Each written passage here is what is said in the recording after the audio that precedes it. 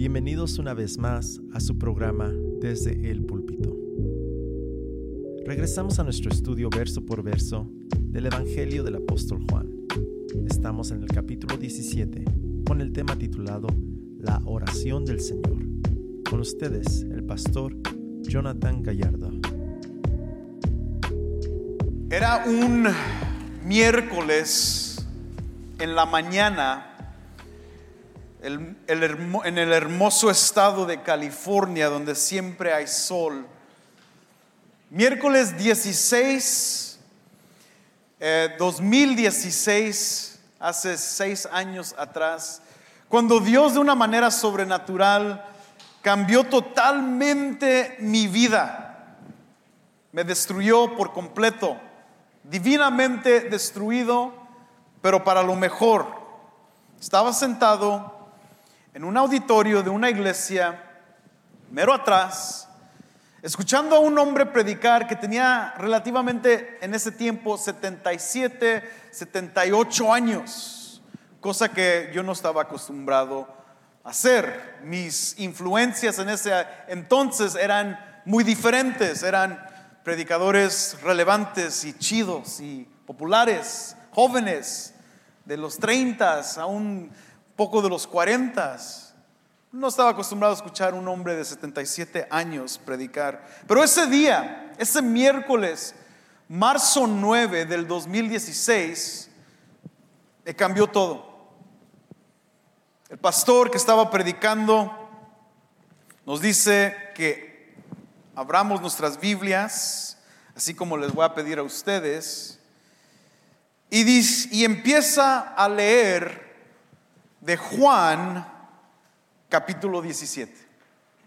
Así es que en esta mañana abre tu Biblia, Juan 17, y vamos a escuchar una de las oraciones más importantes que has escuchado en tu vida.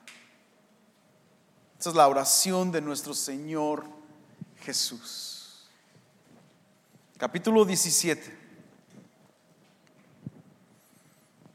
Estas cosas habló Jesús y alzando los ojos al cielo, dijo: Padre, la hora ha llegado, glorifica a tu Hijo, para que el Hijo te glorifique a ti. Por cuanto le diste autoridad sobre todo ser humano, para que Él dé vida eterna a todos los que les has dado. Y esta es la vida eterna, que te conozcan a ti, el único Dios verdadero, y a Jesucristo a quien has enviado. Yo te glorifiqué en la tierra, habiendo terminado la obra que me dijiste que hiciera. Y ahora glorifícame tú, Padre, junto a ti, con la gloria que tenía contigo antes que el mundo existiera. He manifestado tu nombre a los hombres que el mundo me diste. Eran tuyos y me los diste, y han guardado tu palabra. Ahora han conocido que todo lo que me has dado viene de ti, porque les he dado las palabras que me diste, y la recibieron y entendieron que en verdad sale de ti, y creyeron que tú me enviaste. Yo ruego por ellos, no ruego por el mundo, sino por los que me has dado, porque son tuyos, y todo lo mío es tuyo, y lo tuyo es mío, y he sido glorificado en ellos. Ya no estoy en el mundo, pero ellos sí están en el mundo.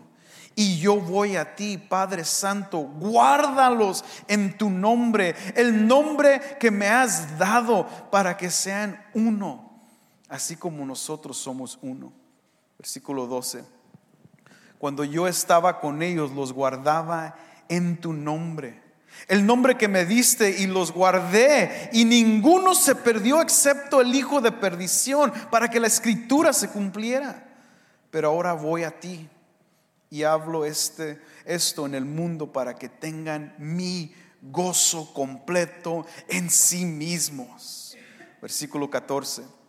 Yo les he dado tu palabra, y el mundo los ha odiado, porque no son del mundo, como tampoco yo soy del mundo. No te ruego que los saques del mundo, sino que los guardes del maligno. Ellos no son del mundo, como tampoco yo soy del mundo. Santifícalos en la verdad. Tu palabra es verdad. Como tú me enviaste al mundo, yo también he enviado al mundo, y por ellos yo me santifico, para que ellos también sean santificados en la verdad. Pero no ruego solo por estos, sino también por los que han de creer en mí por la palabra de ellos, para que todos sean uno, como tú, oh Padre, estás en mí y yo en ti. Que también ellos estén en nosotros, para que el mundo crea que tú me enviaste. Versículo 22. La gloria que me diste les he dado, para que sean uno, así como nosotros somos uno, yo en ellos y tú en mí, para que sean perfeccionados en unidad, para que el mundo sepa que tú me enviaste y que los amaste tal como me has amado a mí. Padre, quiero que los que me has dado estén también conmigo donde yo estoy, para que me vean mi gloria, la gloria que me has dado, porque me has amado desde antes de la fundación del mundo. Oh Padre justo, aunque el mundo no te ha conocido, yo te he conocido, y estos han conocido que tú me enviaste. Yo les he dado a conocer tu nombre, y lo daré a conocer, para que el amor con que me amaste esté en ellos y yo en ellos. Amén. Esa es la oración. Amén. Esa es la oración más importante que como cristiano vas a escuchar en tu vida. Esa es la oración de el buen pastor. Esa es la oración del sumo sacerdote. Esa es la oración del gran intercesor que está velando, orando, ministrando a su iglesia hoy en día.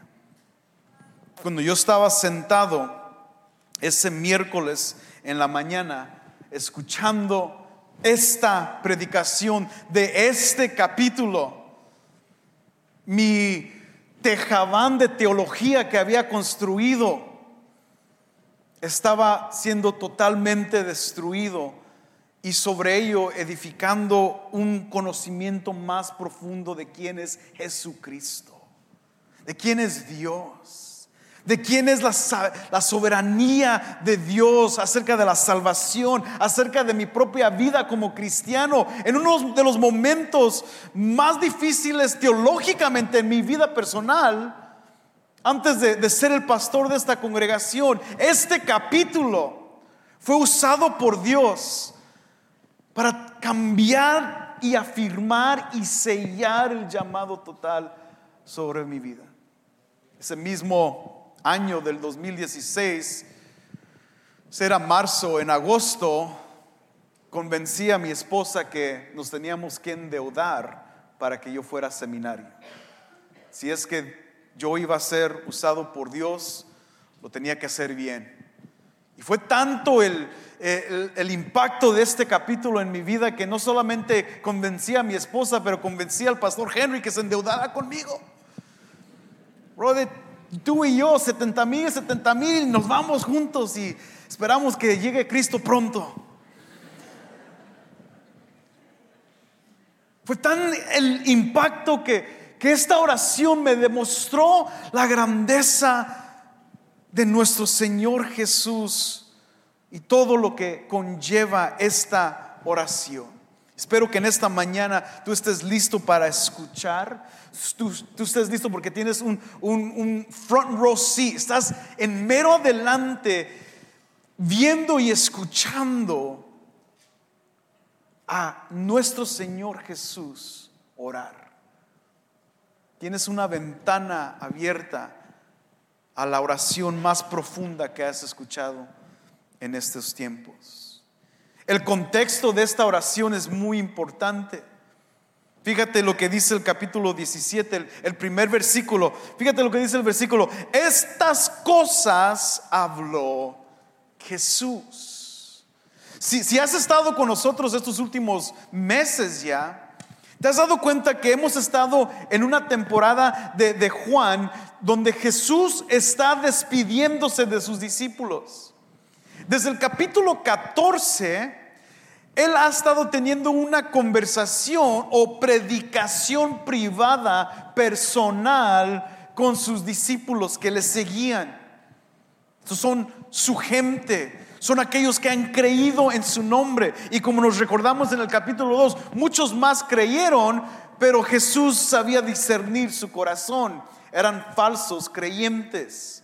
Estos 12, estos discípulos, Jesús ha estado formando, y estos últimos capítulos del 14, 15 y 16 han sido las palabras directas del pastor con sus ovejas, instruyéndoles desde el capítulo 14 que Él es el camino, la vida y la verdad. En el capítulo 14 también la promesa del Espíritu, del ayudador, del Paracletos iba a estar con ellos. Sus discípulos también iban a experimentar paz, pero no cualquier paz. Dice el capítulo 14, versículo 27, mi paz, dice Jesús. O sea que cada discípulo iba a tener un mensaje, cada discípulo iba a tener un ayudador, cada discípulo iba a experimentar paz. Iba a experimentar abundancia, porque Jesús dice en el capítulo 15, les predicó que yo soy la vid verdadera. Hay fruto, y en mí vas a producir fruto, vas a dar fruto. En forma de predicación, en haciendo las obras de Dios, vas a poder producir fruto, porque el Espíritu Santo está en ti. En el capítulo 16 es increíble, porque Jesús ora y les predica que Él está velando por ellos para que ninguno sea tocado por el diablo, que no se caigan, que no se divorcien de la verdad, que se mantengan unidos en la verdad. En el capítulo 16 también Jesús les predicó: los van a matar, los odian. Les promete en el capítulo 16 que van a llorar, van a sufrir, van a tener lágrimas, pero también les promete en el capítulo 16 que el Espíritu Santo va a estar con ellos, el Consolador. En medio de esas circunstancias, entonces todo esto viene a su fin en el capítulo 16, versículo 20, cuando Jesús les promete gozo en abundancia.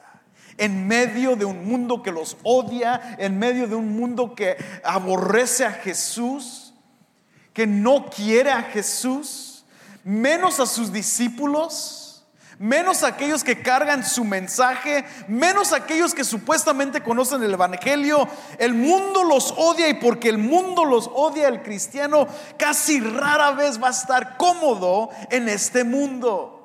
Si los discípulos del primer siglo estuvieron incómodos, ¿qué te imaginas que nos espera a nosotros? Incomodidad, porque este no es nuestro fin. Jesús fue claro con sus discípulos: este mundo los aborrece. Y en el capítulo 17 Jesús les dice: ahora, ellos no son de este mundo, así como yo no soy de este mundo, dice Jesús. Por eso son aborrecidos, por eso los odian, y por eso hay tanta tribulación en ellos. Pero mi Espíritu Santo y mi gozo estará en ellos todo este tiempo. Y las últimas palabras de esta hermosa predicación de Jesús: es un maestro pastor. Este es el pastor de pastores, el sermón de sermones. En el capítulo 16, el último versículo dice lo siguiente, el capítulo 16, 33: estas cosas les he hablado para que en mí tengan ¿qué? Paz. En el mundo tienen tribulación, pero confíen, yo he vencido al mundo. Ahí se termina la predicación. Desde el capítulo 14, esta predicación, este discurso de despedida llega a su fin, y en este momento es cuando Jesús ahora lo vemos iniciar su trabajo que está haciendo aún en este momento. En ese momento de dificultad, Jesús, dice el versículo 1 de Juan 17, estas cosas habló Jesús y alzando los ojos al cielo. La postura de Jesús al fin de su predicación fue la oración.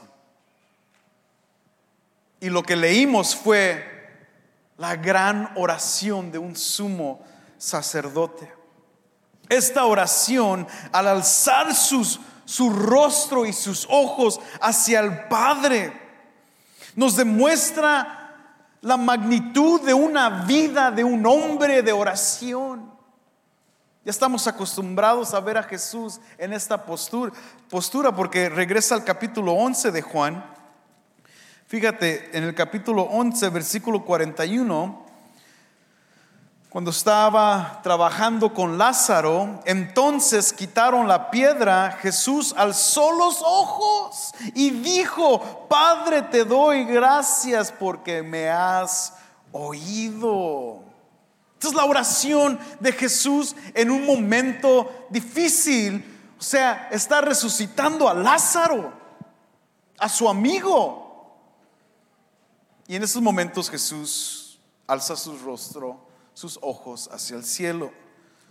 Aún en el capítulo 12, cuando la anticipación de su muerte y glorificación se intensifica porque la hora se está acercando y ya ha llegado de su muerte, en el capítulo 12, versículo 27, fíjate otra vez a Jesús: ahora mi alma se ha angustiado, ¿y qué diré? Fíjate la próxima palabra: Padre, sálvame de esta hora.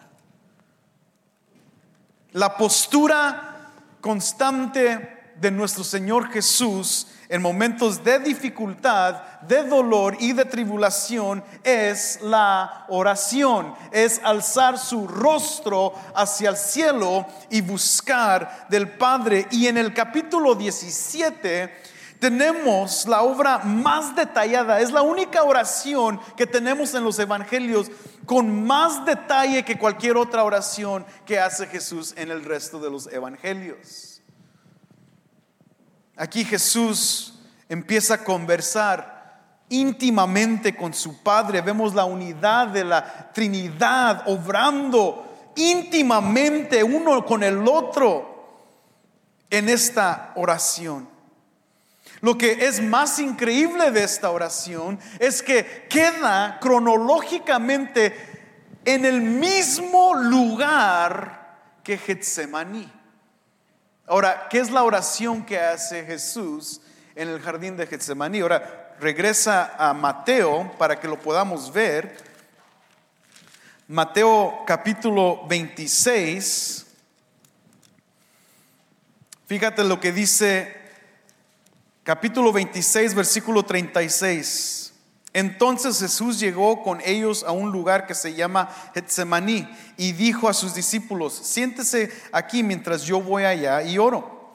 Luego el versículo 38: mi alma está muy afligida hasta el punto de la muerte. Y luego en el versículo 39: Padre mío, si es posible que pase de mí esta copa, pero no sea como yo quiero, sino como tú quieras.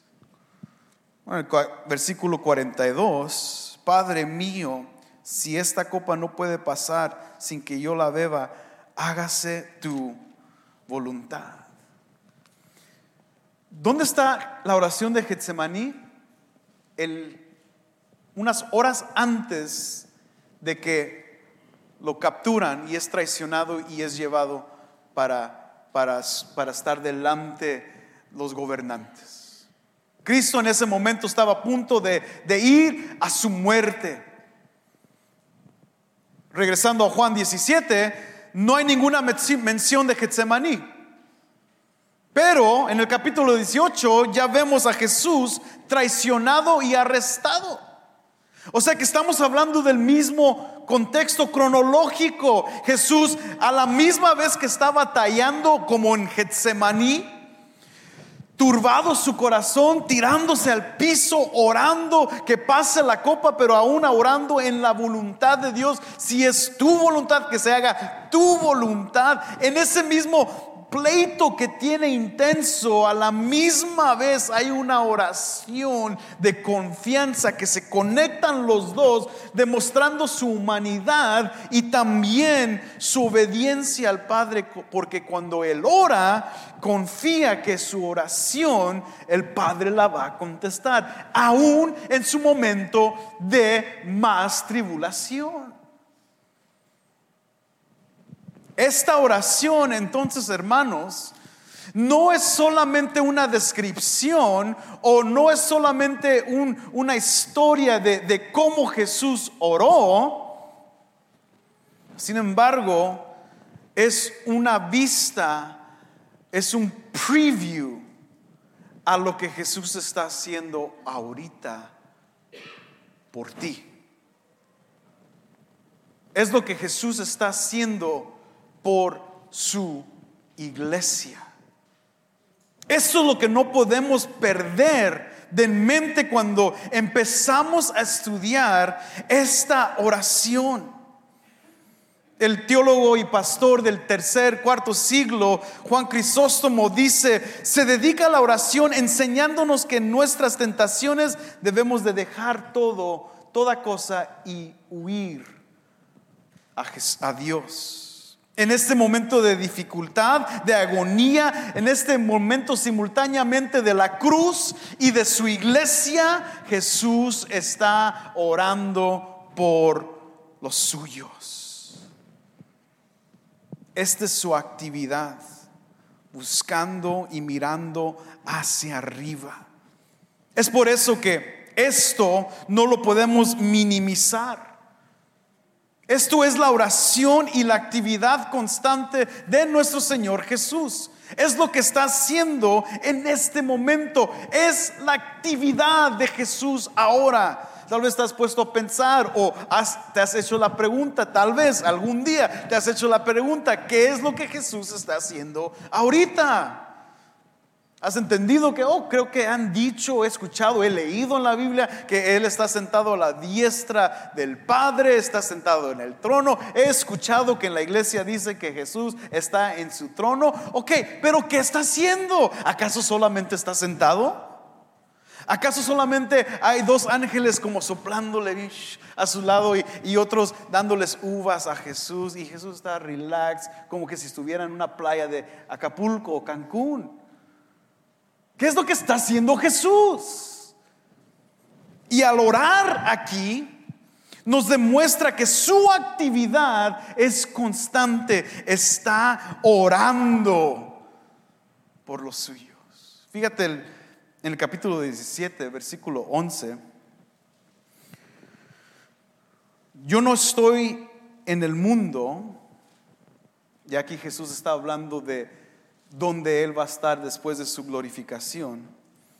Yo no estoy en el mundo, pero ellos sí están en el mundo. Hablando de sus discípulos, sí están en el mundo y yo voy a ti. Ahí es donde Jesús ya va al Padre. Los discípulos, su iglesia se queda, Él va al Padre. Y luego dice: Padre Santo. Esa hermosa frase. ¿Sabes que es la única vez que se encuentra en toda la Escritura? Padre Santo en una oración. Para nosotros ya es muy común decir Padre Santo, lo decimos siempre. En este momento es la única ocasión en Juan y la única ocasión que aún Jesús utiliza estas dos frases juntos. Padre Santo. ¿Qué dice? Guárdalos en tu nombre.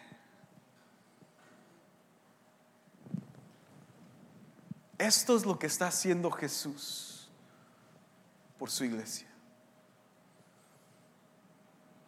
Esto es lo que está haciendo Jesús por un pecador como tú y yo, por un nadie como tú y yo, por alguien que ni lo pelamos. Si somos honestos, ni nos interesa a veces las cosas de Dios.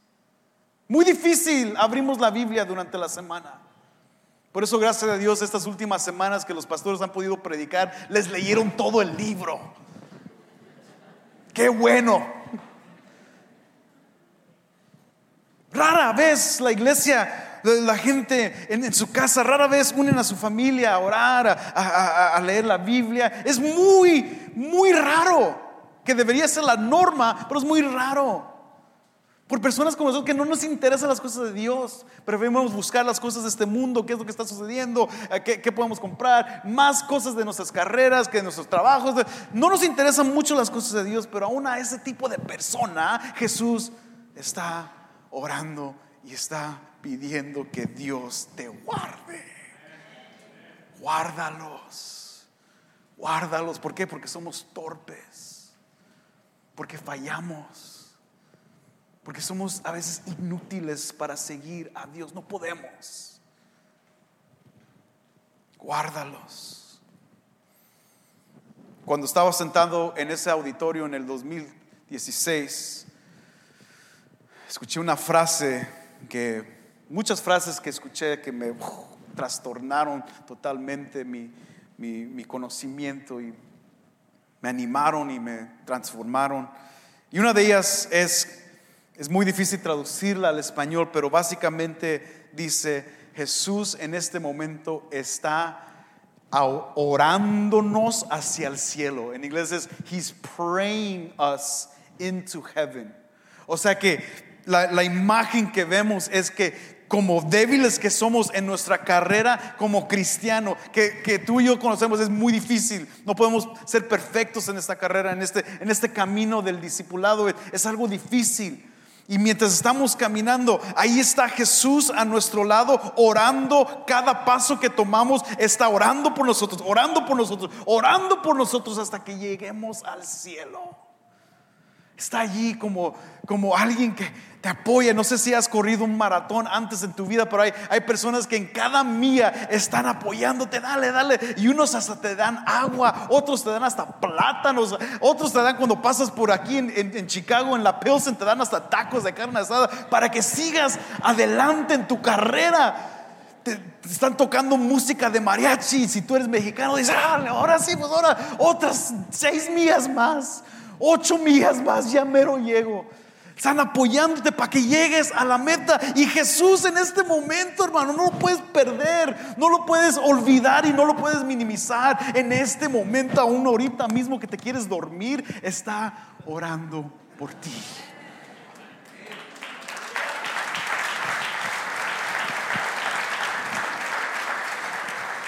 Está orando como el sumo sacerdote.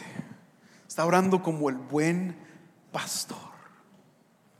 Entonces ya es algo conocido para nosotros. Fíjate, Juan capítulo 10, otro de mis favoritos capítulos. ¿Qué es lo que hace el buen pastor? Versículo 14: yo soy el buen pastor y conozco mis ovejas, y ellas me conocen, al igual que el Padre me conoce y yo conozco al Padre, y yo doy mi vida por las ovejas. Tengo otras ovejas que no son de este redil, a estas también yo debo traerlas, y oirán mi voz, y serán un rebaño con un solo pastor. Este es el buen pastor funcionando en este momento, trabajando por su iglesia. Fíjate, regresa ahora al nuevo, hasta más adentro en el Nuevo Testamento, al libro de Hebreos capítulo 13. Me fascina como dice el escritor de Hebreos esta frase. Capítulo 13 de Hebreos, versículo 20 y 21.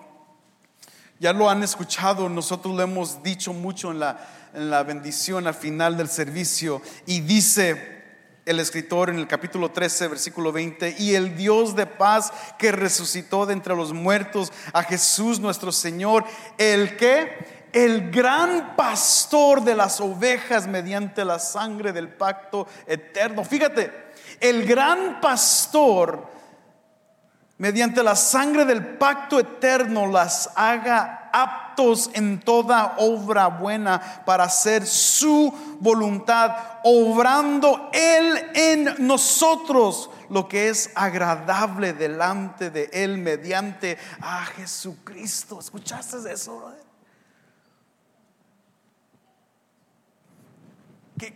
Que aun cuando tú no estás orando para hacer las cosas de Dios, Jesús está orando por ti para que las hagas. Está obrando en ti para hacer un trabajo que es aceptable para Dios. Está orando por ti cada minuto de tu vida. Él está a tu favor, orando y obrando en tu vida para toda buena obra, para que hagas la voluntad de Dios, aun cuando no quieres hacerla. Obrando. Por eso el apóstol Pedro le llama el sumo sacerdote, el gran sacerdote de las ovejas. Pero el aspecto negativo, el área negativa de esta oración, tiene mucha profundidad a la misma vez. Que para el cristiano nos da más seguridad, pero al que ha rechazado a Jesús le da más temor. Los sujetos o los objetos de esta oración de Jesús son los suyos.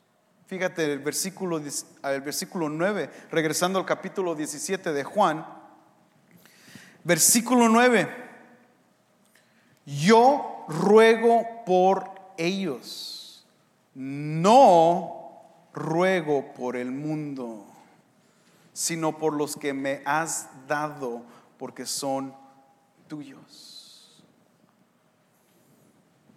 O sea que la oración de Jesús, el objeto y el trabajo de intercesión, el ministerio activo de nuestro Señor Jesús no es general.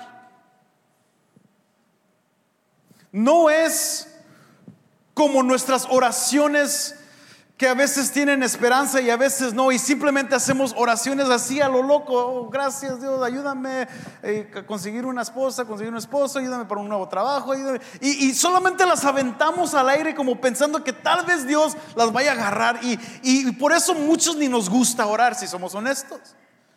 O sea, realmente quieren que ore. ¿Y por qué de oración? El miércoles pasado Henry estaba orando que teníamos que ser gente de intercesión. Y ¿por qué interceder? O sea, ¿a poco Dios me va a escuchar a mí?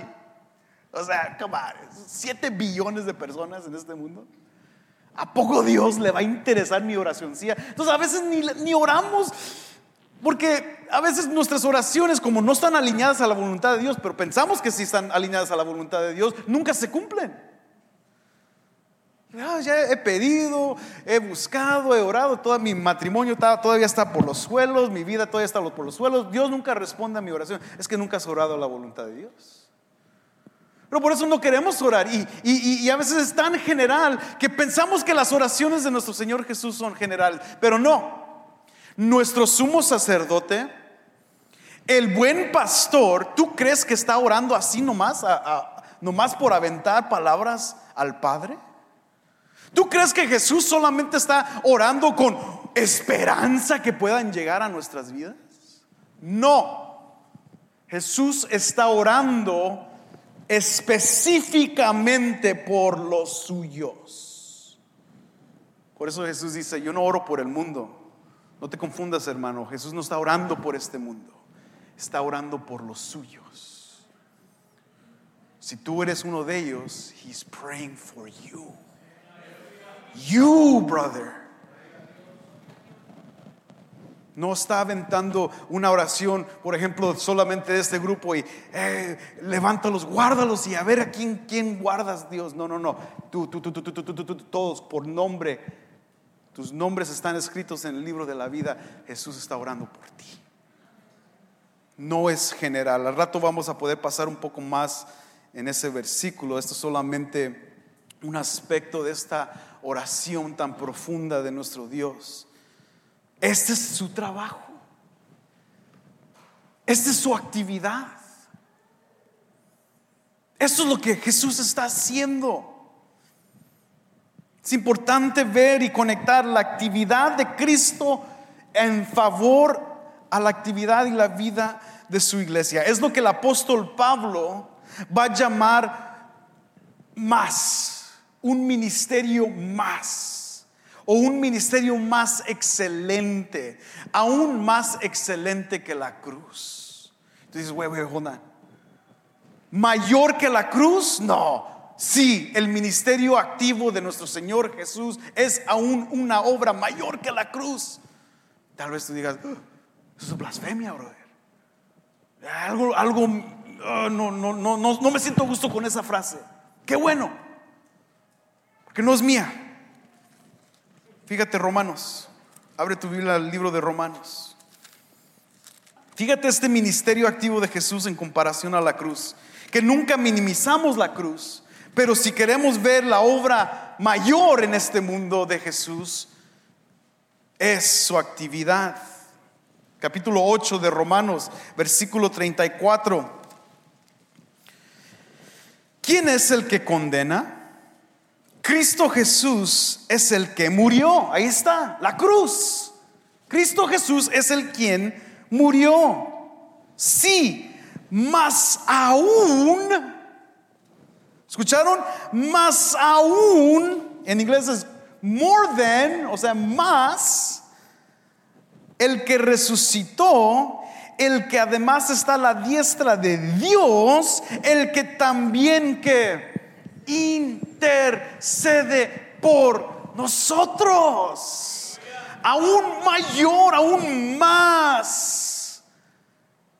La cruz fue nuestra entrada ante el trono de la gracia. La cruz fue la que nos rescató, nos salvó, nos purificó, nos lavó. Es el nuevo pacto que vamos a celebrar el día de hoy en la cena del Señor. Eso fue nuestro boleto de entrada para el cielo. Pero ahora Jesús está intercediendo por nosotros.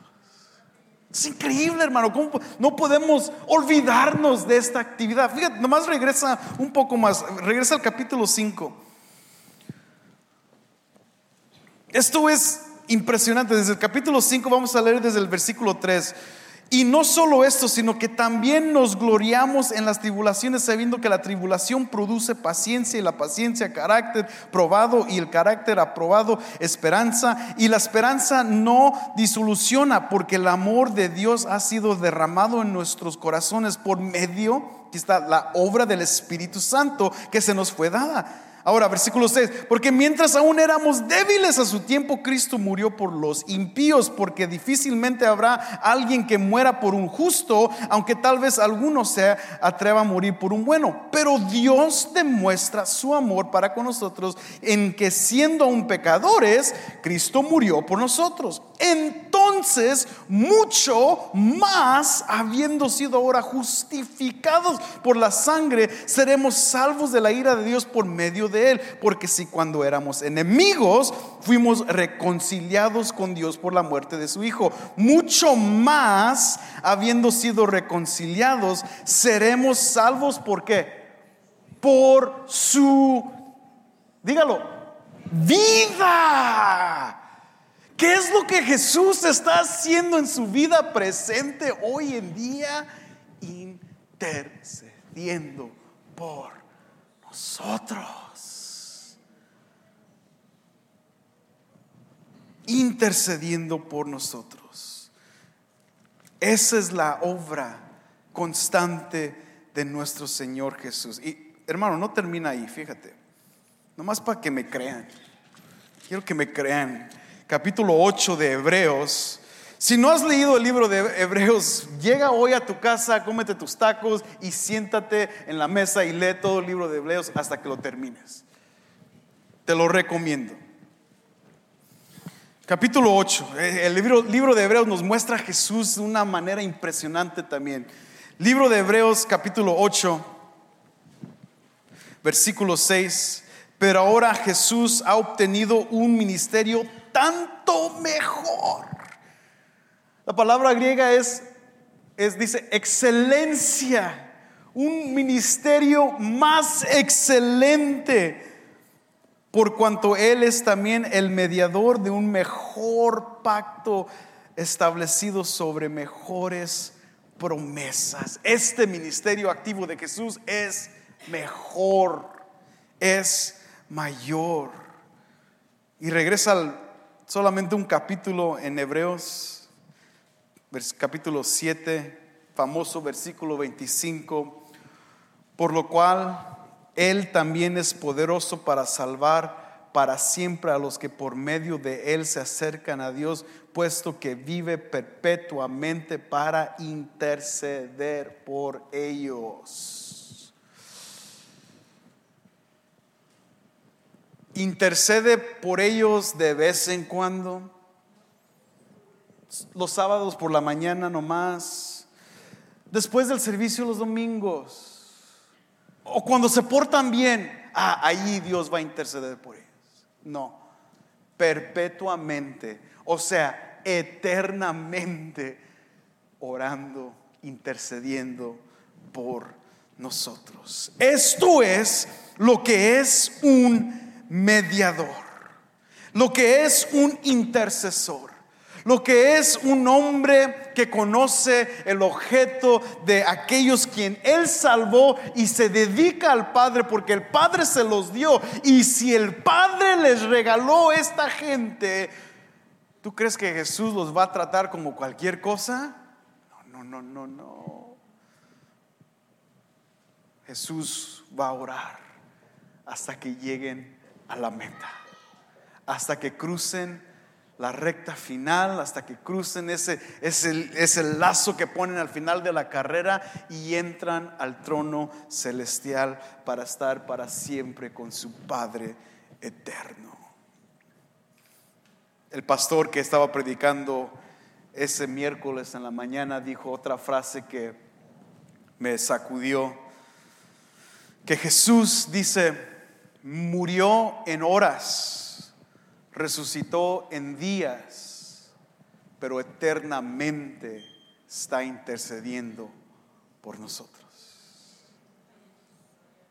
Horas, días, eternidad, un ministerio mayor para nosotros. Esto es nuestro Jesús.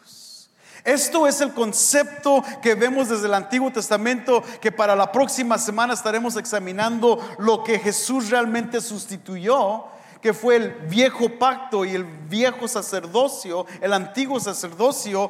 Y vamos a ver de dónde viene este elemento. Pero lo que es importante el día de hoy, amigo y hermana que estás aquí sentado, es que en primer lugar el aspecto positivo es recordarte que tú no estás solo. De que en medio de tu circunstancia, problemas, en medio de ese momento de depresión que estás ahorita mismo, tienes a Jesús intercediendo por ti. Yo sé que es algo bueno cuando la iglesia ora por ti, y qué bueno que oramos y nos podamos unir. Pero mucho mayor y mucho más efectivo es saber que Jesús, sus oraciones se van a cumplir. Lo que Jesús ora se cumple. Porque lo que Jesús dice se cumple. Porque lo que Jesús dice es perfecto y es aceptado delante de Dios. No es cualquier persona que está orando por ti. Él te va a levantar. Él, al orar por ti como su hijo y como su hija, te va a sostener. Y probablemente te pase por unas cosas que no te gustan, porque somos normales. Pero Jesús mismo nos dijo que en este mundo vamos a sufrir. Pero nunca dice que nos va a soltar, sino que Él nos tiene en sus manos, dice Juan 10, y luego el Padre nos tiene en sus manos. Estamos sellados para siempre adentro de las manos de nuestro sumo sacerdote, de nuestro buen pastor, de nuestro intercesor, quien es Cristo Jesús. El aspecto ahora, ese es el área positiva. El aspecto ahora negativo es que hay algunos aquí el día de hoy, entre no sé cuántas personas hay aquí el día de hoy, pero entre nosotros probablemente hay personas que por la cual Jesús no está orando, por la cual han tenido que navegar por esta vida solos, dependiendo de su dinero, dependiendo de su trabajo, dependiendo de su fondo de retiro, dependiendo de su estatus en la sociedad, dependiendo de tal vez su esposa, dependiendo de su esposo. Su felicidad está rodeada y envuelta en la familia solamente o en el carro que tiene. Todo eso es para ellos su sustento. Cosas en la vida pasan que esta cosa se va, el carro se va, pierdes el trabajo, algo en la familia sucede. ¿Y qué pasa con tu felicidad? Te encuentras solo. Te encuentras que tus amigos lo único que pueden hacer es, pues brother, vente a la barra y vamos a tomar hasta que se nos olvide todo. Vamos a encontrarnos con otras mujeres y que hay que pasar la noche y olvidarnos de todo. Pero te vas a despertar y vas a estar en la misma situación. Encuentras favor en las pastillas que te dan y tal vez eso te hace olvidar por unas 2-3 semanas y solamente incrementan, y tus mejores amigos ahora son pastillas que tomas todos los días para olvidarte de tu situación, porque no fuiste diseñado para vivir sin Dios. Él ha puesto eternidad en tu corazón, y si tú eres un hijo de Dios, tal vez no te has acercado a Dios, pero estás aquí hoy porque estás escuchando que Dios te está llamando. Jesús, el buen pastor, está parado delante de la puerta del redil, invitándote a que entres. Ya no tienes que estar de afuera mirando hacia adentro. ¿Qué es lo que está pasando ahí? ¿Por qué hay tanta felicidad ahí? ¿Por qué cuando pasan las peores circunstancias de sus vidas están gozosos y están en paz y tienen esperanza? Yo quiero eso también, dice Jesús. Venid a mí todos aquellos cansados, fatigados, yo los haré descansar. Entra al redil y ¿sabes qué? Vas a sentir la oración de Jesús. No vivas tu vida sin que Jesús esté orando por ti, brother. Y si estás aquí el día de hoy, esa es tu oportunidad. Hoy es tu oportunidad de venir a los pies de Cristo.